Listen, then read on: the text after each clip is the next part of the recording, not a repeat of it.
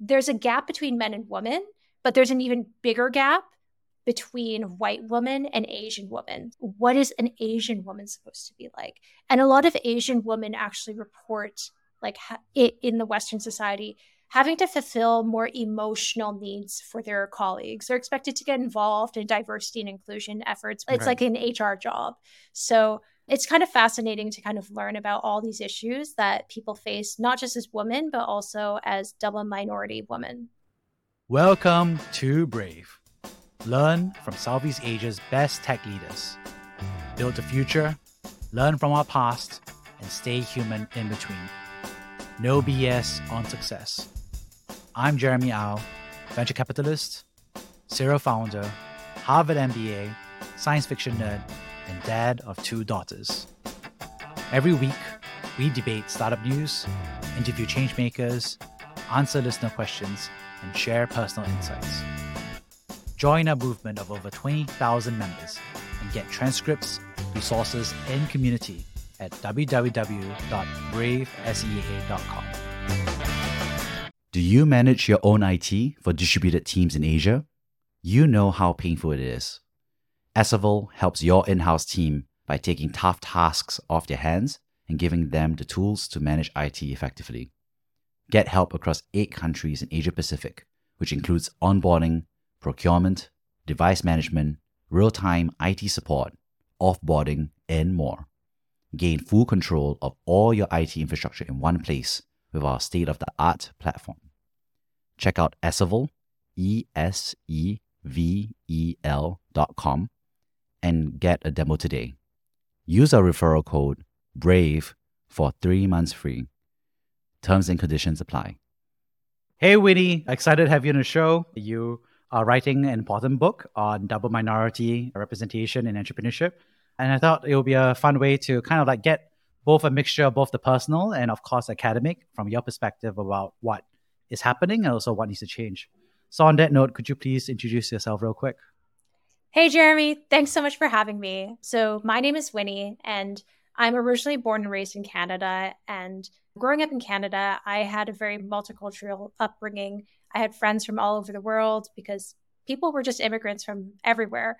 But the cool thing about growing up in Canada was that I was a product of scholarships. So I got to study in French-speaking Canada, the United Kingdom, and in China. And that was an amazing experience for me to just understand what the world was like outside of the Western world and to find a part of my own identity in China and in Asia. So after working a couple of years after graduating from school, I made the decision to actually drop everything, quit my job, get rid of my lease, and move with just one suitcase to Singapore and give myself 6 months to find a job. So that's kind of how I ended up moving to Singapore. I ended up just networking, getting coffees with a ton of people, and just sharing my story with them. And that's also the basis of how I ended up writing a book too. My book's called You Don't Have to Look the Part. And throughout writing this book, I got to learn a lot more about the subconscious reasons for why I ended up writing this book and why I ended up moving to Singapore. But I'm happy to share more about it throughout this chat. Yeah, and I thought it was interesting because you chose the title, You Don't Have to Look the Part. And it's interesting because I think there's an element of stagecraft, right? You don't have to look and the part, right? Whatever the part is. So could you share a little bit more about how you came up with the title and what it means to you? Yeah. Honestly, the title my working title initially was called East Asian Women in Entrepreneurship. And so I have gone through a hybrid model in like hybrid publishing this book where I had gotten a ton of pre-orders early on back in November 2022 to help fund the publishing of the book. And at the time, the working title, yes, was East Asian Women in Entrepreneurship. At the time, it was just a stale title because I didn't know really what anything catchy. People thought it was going to be a textbook, but it sounded like a textbook. So it can be, I think it wasn't that easy as a sell back then. But now that I've changed the title to You Don't Have to Look the Part, people get why I'm writing it. And it actually came about because when I was researching this book, I went through just researching and profiling a ton of East Asian female entrepreneurs. And one of them, her name is Vikita. She's the founder of Tatcha, a beauty company. And like she shares a story about how she founded her company. After 9 years, she got private investors on board. And those private investors actually told her that she didn't look like a CEO, even though she actually went to Harvard Business School. She'd worked in the beauty industry for many years before that. And the company was growing double digits every single year. So because of that, that was actually the name of like a sub chapter, like a mini chapter in the book. And then it just resonated with me when I was thinking about the book, because I realized the bigger picture about this isn't just about East Asian women entrepreneurship, but it's about anyone who's diverse or is a minority, whether you're like homosexual or whether you're Black, Latino, whether you're a minority as a woman or transgender. It really is about not being part of the majority, and that you don't have to see someone who looks like the role you want to have to go for that. You can actually build it yourself, build your own path, and you can be the role model for others in who follow you afterwards. So yeah, that's kind of how the title came about. It really was just a subsection of one story that really inspired me about the purpose of the book is really about diversity, equity, and inclusion. I think there's an interesting piece they talk about, right? Which is, I think, the word majority, right? And I think there are so many different majorities, right? So when I'm in Singapore, for example, my Asian identity, I'm majority, right? And in America, it's a minority, for example, right? So, and I think you kind of shared a little bit about how you've moved, right, between Canada, between Singapore. So, different identities can be different majorities. In fact, different professions have different majorities as well. So how do you feel about that? Like, is it natural for majorities and minorities? Is it natural for outsiders and insiders? How do you think about that? Yeah, that's a great question. So when I think about my own experience in Canada and growing up in the Western world, I also studied in the UK. I also studied in France. I went to INSEAD. And I remember when I was at I was at INSEAD, I was thinking about moving. I was moving to France. I speak business level French. I know what you mean by that. Yeah. So, yeah, I was sitting in one of these luxury goods companies, their info sessions, and I was thinking like, oh, maybe I'll explore luxury goods. I'm super interested in it. And I noticed they were saying, you know what, we love women. 90% of our company is made up of women. And then they showed in the next slide, and it shows like their leadership, and it's like they're like, oh yeah, but all of them are in the junior levels, basically like shop floor, like salespeople. None of them are in management. None of them are in senior management or in the executive. And it's a family-owned company. So I was like, okay. My initial reaction was like, this is so great. And then it's like slowly like you even track your leadership and the gender representation in leadership, and you're showing this to us. Right. And it's like so negative for me. Yeah. And as an Asian woman, especially if you're living in France, there's an expectation that you bring this Asian perspective as well. Like you've got networks and in Asia or whatever, and you can bring the business in and you can speak Chinese. I don't know about you, but my Chinese, it's worse. It's actually worse than my French. So less business subprime level. So I that's kind of how I realized like I got to stop this process. I don't think this is the right fit for me. Right. And that's also how I ended up steering back and returning back to Singapore after my MBA, was because I noticed in terms of the majority and like the expectations of Asian people in the Western world are a bit different. Like in the tech industry as well, there's a ton of research about how like East Asians, they're really recruited and their income levels relative are like as a minority are extremely higher than the majority, the Caucasian majority. But then there's like a broken rung for them where they don't get promoted into managerial roles. So that's subconsciously how I ended up back in Singapore. And in Singapore, although the majority of like the population here in Singapore and in Asia is like visually Asian, I do remember, like, I was having dinner at this restaurant. It's called Sear. It was called Sear. It was like on the top of Singapore Lunch Tower. Great steak restaurant. And Mm, there was a Caucasian man serving me at the restaurant. I remember being like, how are you serving me? And mm, so the fact that I even had to question that in my mind, mm, because internally I'm so used to minorities, like non-Caucasians, like mm, being in the service industry, it really kind of taught me a lot about my own, like, how we kind of have been programmed. And this translates to a lot of companies here in Southeast Asia. I've worked in, I think, maybe 4 companies now since I've moved to Singapore. And what I've seen across like many of these multinational companies is that, like, when I look up, there's a lot of, or when you look at the senior leadership of them, a lot of them are Caucasian. You see very rarely people at the junior levels who mm, are of this Western background. And so I think that also, like, inherently as an Asian makes you feel like, am I not good enough as an mm, Asian? Am I not, like, do I have to be more Western to fit in? For me, mm.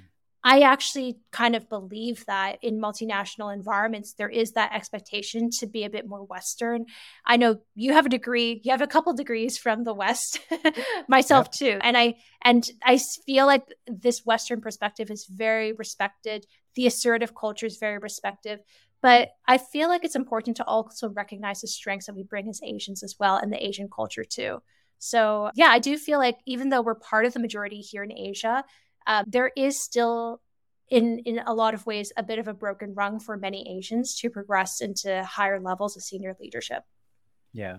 And what's interesting is that, just talking about, for example, kind of like racial in terms of equity and inclusion, but also talking about kind of like the double minority, right? So, for example, about the bamboo ceiling times the glass ceiling, right? So, Mm-hmm. what happens in that situation? Like, I mean, you've done quite a bit of research, right? And so tell me more about that. Yeah, so I do have some facts and figures about this. All right. Shoot Did a away. bit of research Only about years of research. There we go. yes.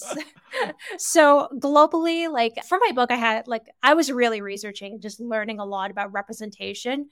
Firstly, of women in leadership. And so what I found was that women, of course, like, only 15% of Fortune 500 CEOs are women. And like a big one for me in the tenet of this book was about entrepreneurship, and only 2% of venture capital funding goes towards women. Also, 1/3 of businesses are owned by women. So it's hyper under indexed. I looked into a lot of those, like, factors behind it. Some of them are internal versus external. Internal could be like, as women, we're a bit more risk averse in some ways. We don't we're very careful about what we say.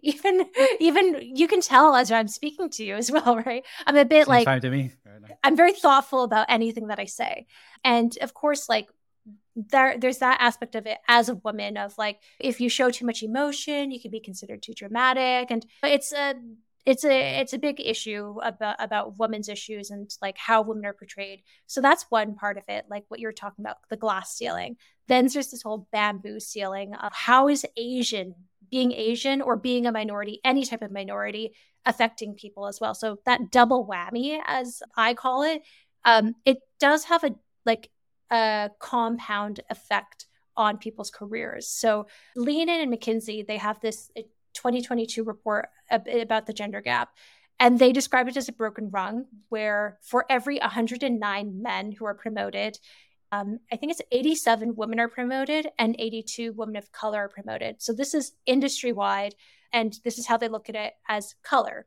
Right. There's another research report from Ascend, which is like a Californian organization of Asian professionals. And they looked at 5 major, like, tech companies: Google, LinkedIn, HP, Intel, and I think it might have been Yahoo, but I forget the last one, where it showed that 1 in 285 Asian women in the organization holds an executive position, compared to 1 in 125 white women and 1 in 87 white men. So it really shows, when you look at, Mm. there's a gap between men and women, but there's an even bigger gap. Like, the gap even extends even further between white women and Asian women. So, like, it definitely shows, and it's a lot has to do with the expectations of what is a woman? And there's a lot of it's ingrained when we're young as well, but also what is an Asian woman supposed to be like? And a lot of Asian women actually report like in the Western society having to fulfill more emotional needs for their colleagues, which is actually, I Uh, get it. I get it. I see it myself too, right? They're seen as the person that people can confide in. They're expected to like listen to all of this. They're expected to get involved in diversity and inclusion efforts, which a lot of the time these D&I roles end up being like, they end up being their own like roles themselves, like unpaid, but a completely different job. It's right. like an HR job. So it's kind of fascinating to kind of learn about all these issues that people face, not just as women, but also as double minority women. Yeah, that resonates with me. My last company, I had a Caucasian co-founder, woman, and myself, and I think we definitely pitched, and we had a VC once. I was like, he was kind of offhand, but it was like, oh, we get to count you twice. You meant for the diversity score, right? And I was like, haha. And I was like, wow, that's an awkward joke to make, right? Not the one I would have made. I think there's that interestingness, which is it's not bad that they have an explicit goal, I guess, to increase diversity. So they're saying like, well, we're counting diversity scores, so it's good to have you. But I think that same, I don't know what's the word, system or structure or goalposts does make it feel a lot more transactional, right? In that conversation all of a sudden, right? Which is like we're making scoring points for them towards diversity. And I think that happens a lot for a lot of different initiatives, right? So there's like we did this initiative, we did this event, we had this thing, and some of my female colleagues and friends are kind of get a bit frustrated, right, about kind of like the sponsorship and mentorship aspect about like there's a lot of like stuff happening, but it's not really coming together, right? So I'm just kind of curious about how you feel about that. Yeah.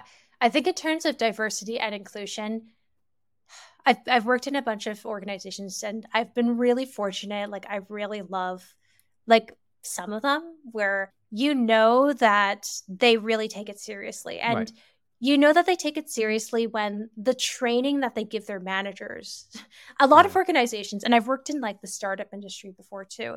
The startup industry, honestly, for me, I didn't really enjoy as much because Mm. I felt like there's like a lot of egos and people who've just started the company and have a lot of legacy. They end up Right. becoming managers, but they're not always the best managers at times. But they're there because they just have the legacy. But what I found was like some really great organizations, they take diversity and inclusion very seriously, where they track first off at every rung of the organization, like what is the diversity representation at those rungs. And as long as like just being aware of it really like allows people to consider when I'm interviewing, make sure that there's half women, half male. It doesn't have to be exact, but Mm. just being aware about it really helps, especially because for me, I noticed one of the biggest reasons why women are a bit pushed back in the organizations of being promoted and progressing in their careers is because of childbirth. Right. Only women are capable of childbirth. And whenever you go and you're pregnant and you give birth, it's a 2-year journey where you're basically out of career progression. The first year, you've got a bit of a parasite like growing in you, and Oh. and you're tired all the time. You're throwing up, and you can't even tell people what's going on for like until halfway through, something along those lines. And then after you give birth and you're recovering, you're away for somewhere between 3 to 12 months, depending on which country you're in. And it's very rough because a lot of things change. The longer the maternity leave or the difference in the maternity leave versus the paternity leave really sets a stage where managers are they going to just cover for 2 weeks or 4 weeks for men? But for a woman to be away for 6 months is like a big deal. They have to hire someone new. And I caught myself actually once where I was working at a big tech company. We had hired a woman, and on her third day at that company, she took maternity leave. And I was like, why did we hire her? Now we have to hire a contractor. And I was like, oh, this is the worst. Like, I can't believe she would do this to us. But at the same time, like, what, like, I know you have 2 kids, like, it's tough planning pregnancies. You just don't know when it's going to happen. People try for many years. And I have a lot of friends who've gone through the IVF journey as well. So it's a complicated Mm. journey. And so for women, often they don't feel like they can move jobs when they're pregnant or Right. when they're trying to get pregnant because it's a sign of disloyalty, or it's difficult to interview when you're pregnant and you're big, and people don't want to sponsor that. So I think that's the biggest issue for women and like that they're facing is this whole maternity. So in terms of inclusion, a lot of inclusive policies is really about decreasing that gap between paternity and maternity leave. So some countries they allow people to like couples to share that like full year or even 2 years, and they can allocate back and forth between the two of them. But also, other inclusive policies are really about like, okay, given that we work, let's say, in Mm. an organization, your contract says you work from 9 a.m. to 5 p.m. every day. How do we make it so that whenever we have these social events, they're within that time frame so that people who have to go home and pick up their kids or they've got child rearing responsibilities, they can do all these things. But it could also be other things, like maybe you need to go to the mosque and pray, or you have other activities outside of work, right? So I think in terms of inclusion, celebrating inclusion and allowing it so that whatever is considered work activities, whether it's social activities within work, are contained to the hours that are agreed to from an employer with an employee. So I think like there's some other inclusion points as well as like having people in those promotion committees actually share and Mm. moderate how those conversations go. Like for women, they're often promoted based off of past performance versus men are often promoted based off of potential. So really Mhm. monitoring like how is this conversation going? We're talking about this candidate's past their potential that they were great that they could lead but how have they actually shown this in the past, right? So I think there's different policies that different organizations that I've researched and have fortunately been a part of in the past, like that have Mm. really shown to me what inclusivity can be like. And that can also be like some of these great tech companies create like accessibility features on their like laptops, or even I remember I was sitting in a conversation with the Singapore's Paralympic athlete, and she was sharing about how during COVID, like a lot of malls, they'll have like only certain doors that are open to manage the crowds. Mm. And a lot of those doors were not automatic. So for her as a Paralympian who is going and she has to use a wheelchair to get in, Mm. she couldn't enter a lot of these malls. And she ended up staying home a lot during COVID, which is Mm. really horrible for your mental health to begin with, Right. right? And also people with oxygen masks as well. She was sharing with me because there's a lot of regulation around the masks, even wearing them outside. They couldn't wear one of those like masks because they need an oxygen mask and they'd have to go back and forth. So I think a lot of it really starts with just being aware about Mhm. different needs and the accessibility, not just for like East Asian women, but also for people who are accessible or other minorities. You had previously mentioned about something called over mentored, under Yeah. sponsored. I think that's Mm-hmm. actually a great encapsulation, right, of the Mm-hmm. feeling, right? Could you share a little bit more about what that meant? Yep. So there's a Harvard Business Review article that shares about over how women are over mentored but under sponsored. And in this article, and I refer to it in my book as well, in structured programs of mentorship within organizations, they find that women have very different experiences than men do. For women in these structured mentorship Mhm. programs, they might ask, "Hey, I'd love to learn how to grow or develop in this area." And they say, "Hey, yeah, if you'd like a role in that, you need to show past performance." Right. And therefore, we're going to put you on all these extra assignments. Mm. You can be the diversity and equity inclusion Mhm. manager while also doing your full-time job. You will also do these like 3 extra projects that will be shown to senior leadership down the line later on. And so these women feel like they're just piled on more work, but then they don't Mm. really see much results after that. They're just exhausted Mm. because they also are taking on a bit more work at home that's unpaid. Versus for men, what they find is that they are openly sponsored, where they'll sit down with their structured mentor, assigned mentor, and their mentor will just say, "Hey, like where do you want to go in your career? And they're like, hey, I'd love to one day be the CMO of this organization, chief marketing officer. And so their sponsor will say, yeah, let me connect you with a bunch of people who are in marketing, whether it's inside and outside of the organization, so that you can learn more about it. You can also gain connections about it, and maybe you'll find a role in that area. So it's as if the men are already deserving of it, and the book's already, the black book is already open to them, where they can pick and choose who to connect with. Versus for the woman, they still have to go and shoot and like show and prove that they can do it before they can even get a contact or build a relationship with anyone. And many and most of the senior leadership roles are with men too. So for them, they're, even with networks, the way that networks work within our organizations is that they're a bit gender based. And a lot of men actually, I remember Michael Spence, former vice president of the United States, he had a policy where he would not take a one-on-one meeting with any woman because he never wanted to be under the spotlight of having sexually harassed her or assaulted her or anything like that. So as a woman, for myself, like not having access to senior leaders, and the majority of them are men, is a very challenging situation to be in, because what we know is that actually your progression in an organization is heavily dependent on your network in the organization, rather than, you know, the projects you've done, because a lot of it really is the spotlight that you get and the platform that you get, which is really about who's willing to listen to you as well. And speaking about speaking and listening, Xiaoning from Angel Central, who was a prior Brave guest and interview, shared about how she felt like the world of business was very masculine language from perspective. And she felt that the people and the founders who struggled to fundraise were often, their language just didn't match, right? And so she spent a lot of time coaching them to be more, from, in her words, masculine in their language. And she also shared that actually what was interesting was that the investors that she works with as well actually also have the same bias in looking for the same masculine language as well. And so she ends up kind of coaching both sides of the table towards that same norm, right? In that sense. I know you've a lot of thoughts about this. How do you think about it?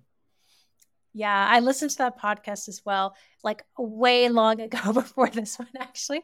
But it was so, there is a lot of research out there about like even just job descriptions. So Glassdoor has published research how a lot of the job descriptions are about independence and leadership. Leadership being like not so much mentoring others, but more so being independent. And some of those words, I remember one of them was rock star, which I actually use this word myself. I'm always like, oh, you're such a rock star to like other people when I'm cheering them on. But I realize I have to change my own tone as well, because the research shows that women don't feel like rock star describes them. Rock star seems like you're on your own island and you're just killing it, versus women are a bit collaborative. They really seek collaboration. And I know in that podcast, she was sharing that women ask questions a lot. They want to understand. They seek to understand and to adapt accordingly. And so when they speak, they might have their tone go up in a question like, oh, well, I actually ask a lot of questions, but they could say, I always ask for confirmation, like, oh, is this okay? Or how is this? Hope this is okay. Versus for men, they're just like, this is the way it is. And I think it's because also society's expectation of women is to be a lot more collaborative than to be independent. And Sheryl Sandberg also talks about this too, where as a child, a woman might, and a girl and a boy might be exhibiting the same like behavioral features. And the boy will be considered like a leader, a strong leader, very assertive and like independent, versus the woman might be considered aggressive, right? Because she's not fitting the gender norm. But like, I believe that women, and I do believe with that podcast guest about women being a bit more successful if they understand how to communicate to men and live in this masculine world, because men make up the majority of senior leadership roles, and therefore they dictate what is expected of other people in the way that they see the world, which is as a man and very masculine. Whether it's the language, even for myself, I speak relatively in a different pace that to you even than I would speak to my girlfriend. I would speak in a way higher pace. I'd speak a lot more freely to her. But I think the language to begin with, like job descriptions is one example of why Mm. a lot of roles can be very gender based. And also when we think about a nurse versus a doctor, for example, we think about a nurse being a woman and a doctor being a man. It's actually untrue. In Singapore, the majority of doctors are actually females. It's really interesting. But we would think about the job description as even just like we might say the most extreme and the worst case scenario, they'll say he is good at this, he is good at that when they're like writing the job description. I think people are relatively smart enough now or more like understanding to drop those pronouns. But at the same time, they're very masculine based because they think that there's a man in the picture versus for the nurse, they might think, okay, we need to be more collaborative. She needs to be very caring, but they don't put these adjectives with the doctor. Although doctors and nurses actually have very similar capabilities and roles where they're doing a lot of nurses actually. I trust a nurse more than a doctor because nurses just see so many more cases, they're triaging so much that they can make decisions very quickly or they can diagnose a lot quicker than waiting for a doctor. So yeah, I think a lot of it has to do with job roles, how they're written, not just about pronouns, but also about verbs and actions and adverbs about or adjectives about them. Mm. And I think Yolanda from Uncommon, she's building a community for female leaders, right? So for them to help each other, but also to mentor each other as well to climb that. I think there's also other communities like that. For example, I know the co-founders of Chief, which is a female leadership community in the US. And I remember sitting in their first clubhouse. It was still being half constructed. And I was thinking to myself, like, oh, is this like YPO, right? Young Presidents Organization? Is this like EO, Entrepreneurs Organization? So I think it was interesting to see, I think, the birth of these communities, right? So how do you think about what the right, I don't know what's the word, approach to sponsorship and mentorship that you think makes sense for the next generation? Yeah, I think for women in particular, it's very tough as a senior woman to mentor others. They're exhausted generally because there's only usually like one woman. Maybe there's two or three who are at the absolute top echelon of an organization. They're exhausted from having to attend all these diversity events and just represent that there's a woman at the like in leadership. And I remember when I was in consulting, it was usually one woman to 10 to 9 men out of like a room of 10 people. It would always just be one woman.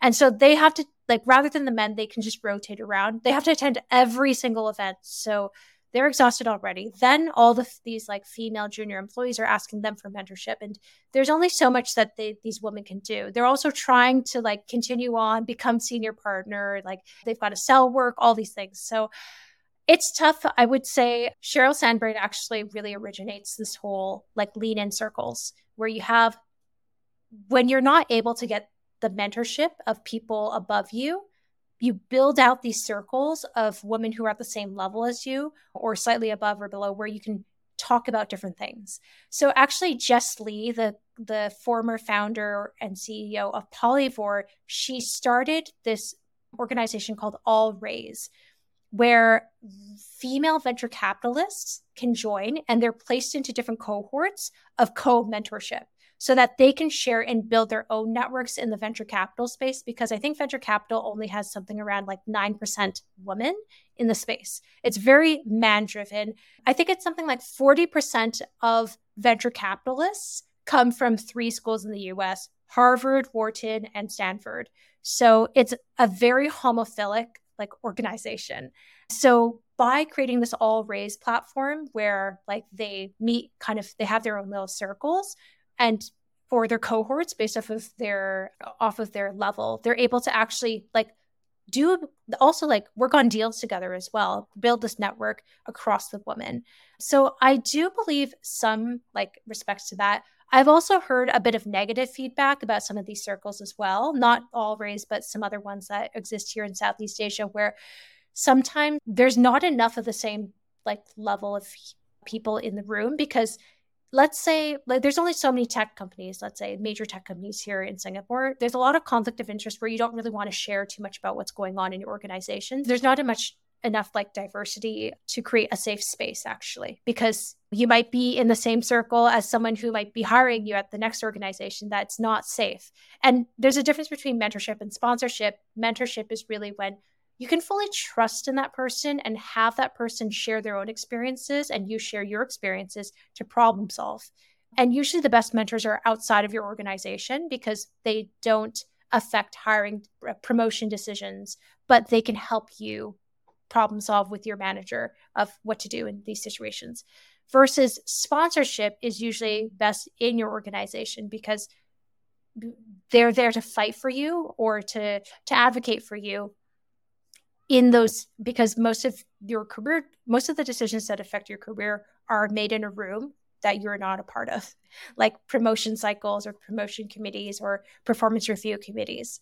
So over about your question about mentorship and sponsorship, I believe that's one part of it is, yes, having a community of women at different organizations who are going through similar things can help. I also believe in that this is not just a woman's issue, it is a gender issue and it's a gender initiative. And I agree with not saying women's initiative, but more of gender, because men also need to feel comfortable supporting women. And just like I shared with the example of Mike Spence, he didn't feel comfortable supporting women because he's scared about sexual harassment lawsuits, for example. So I can understand that point of view, but we have to find and create a safe space where that kind of communication, that kind of sponsorship can be made, or whether it's having male sponsorship like allies that are in structured programs so that women can build their networks. And like I said, women are over mentored and under sponsored, so they won't necessarily get fully the sponsorship that we have defined, but at least it does start to build their network.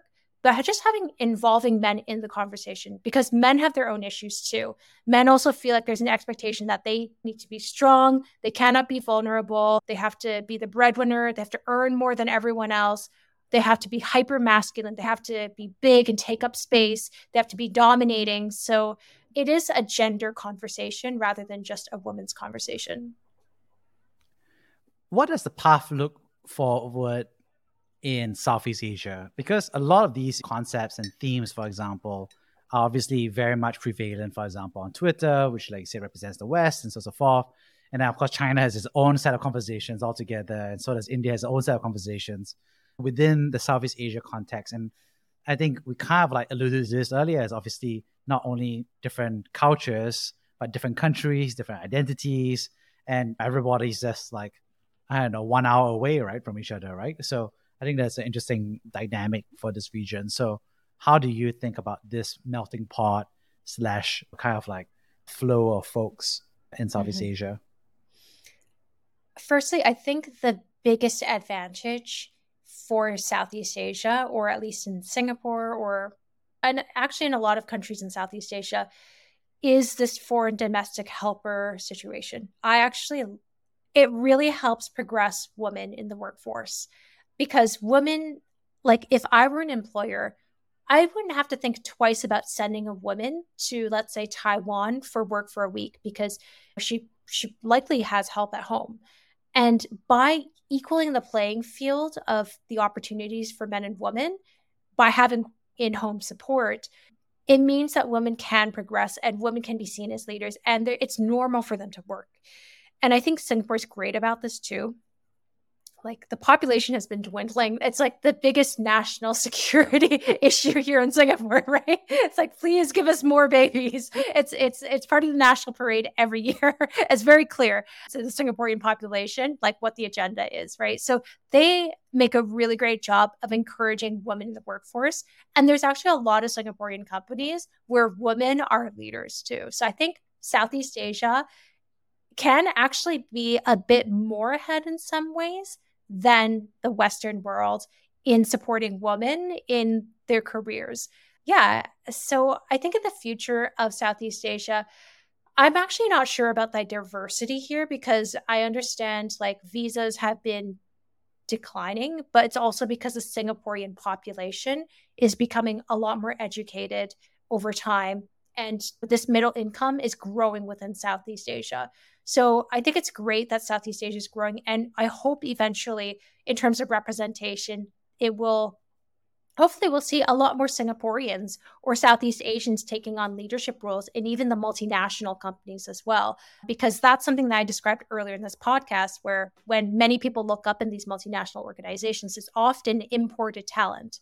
But I think our talent is getting strong enough. It's even since I've been here over the last 8 years, I have seen it. And when I worked in consulting, like I worked with people who were like Oxford, Cambridge, Harvard, like graduates, and they're so sharp. A lot of them were the presidential scholars that like cut their bonds to go into the private industry. So I really think that Singapore and like they're doing a really great job of investing in people, sending them to some of the best schools in the world, and then bringing them back to eventually become the leaders of these organizations. But at the same time, I think it's great to also start looking at every rung of the organization, actually having just testing out what is this D&I? Can we report? How many people are women? How many of them are identify as like other minorities or colors or races? I think Asia, it's tough to do race actually, because in Singapore, I think it's something like 70 to 80% are Chinese themselves. There's other differences that people have, like accessibility and disabilities is a huge one that I'm starting to learn a lot more about and I'm getting interested in, because apparently 25% of people in the world have disabilities. So you could have a disability but not know about it, by the way. But how can we include these people in our organizations to make better products so that we can reach more people, so that we're actually serving the general population even better? So yeah, I hope that answers your question a bit. Yeah, definitely. So when have you personally have been brave? Yeah, I think there are a couple times that I've been brave. Like one of them was moving to Singapore by myself. I had one friend here. She's since moved and interviewing and just finding a job and building a life here. But I think actually the biggest thing and the scariest thing that I've done, which is the definition of being brave to me, is sharing stories about my life and reflecting about them, whether on this podcast, but through this book that I've written called You Don't Have to Look the Part. Because it's scary when you're actually sharing something that there's a cancel culture out there these days, right? You say the wrong thing and you're canceled for like 3 to 5 years. And recording a podcast like this, it's going to forever be out there in the world. You can't change what you've already said. At the same time, writing a book, this is something that there might be something that a lot of things people don't agree with. And it's kind of scary. You're putting yourself on the line for people to give you negative reviews or to criticize your book or to say it doesn't go as deep as they would like. And everyone's going to have their own opinion. But I realized that being yourself, it's very hard to be yourself. But yeah, I think stamping and like putting this permanence in sharing my stories publicly. Yeah, I think that's very, very, very reflective and brave of you to share that. Could you share about why you think it's hard for you to put yourself out there in terms of the writing? Like, was there feedback? Was it scary? Because you started the process to write it. No one forced you to write it. So you're writing it and it's scary. So how does that work? Yeah. So initially my book was primarily centered around the stories of these East Asian female founders and what we learned from their stories. Right. And then I layered in a lot of research as well on top of that. And I'm like, great, this book is good. I'm very proud of this book. And I had gone on a pre-order drive. So I had crowdfunded the first print of this book and had many people like who wanted to become beta readers and give me feedback as I went along. So I submitted these first drafts to a bunch of my friends or a bunch of these like people who've pre-ordered, and they would come back to me and they would say, this is all great, but I don't know why it's you that's writing this book. There's not enough of Winnie in the book. And so I think it was very scary to open it up and think about past lives. I think the tough part is I don't want to be a victim in my life, and I don't want to point fingers and blame people for anything. That's a big core tenet and value that I have. So I didn't want to say, in this company, this is what happened to me. I was systemically discriminated. I didn't want that happening. I wanted to be more of a positive one. And so it helped me to reflect and share about, and I tried to share as objectively as possible, like, this is my experience. Like when I was recruiting in France, these are the facts that they presented to me. And this is how I felt. I felt like I couldn't be myself. They were expecting me as a woman, me as an employee, as a woman, I have to be better than the male candidate they could hire because they might think that I might take maternity leave at some point. Then, as an East Asian woman, I also have to be better than a Caucasian person. So I have to offer networks, language, all these things.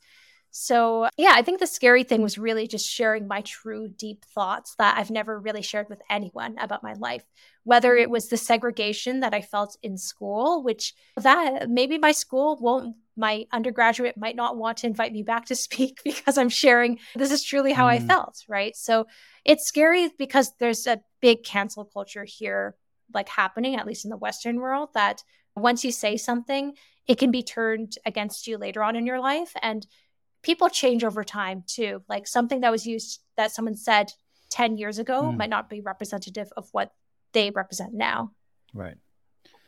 On that note, thank you so much for sharing so authentically about what you feel and what your personal experience has been.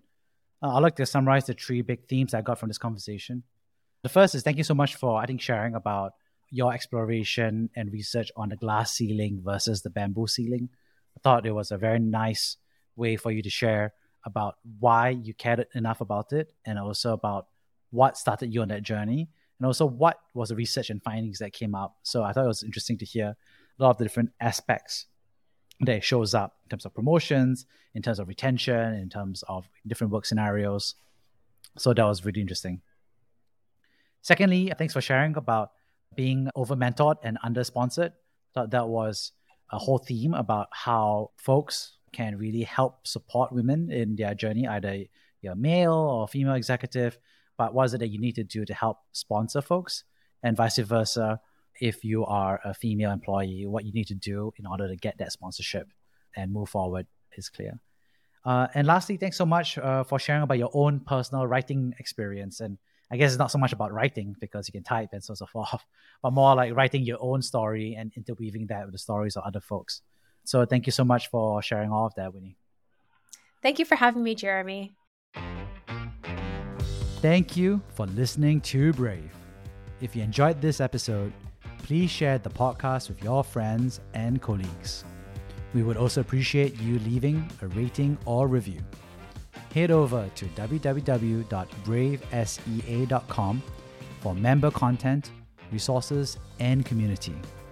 Stay well and stay brave.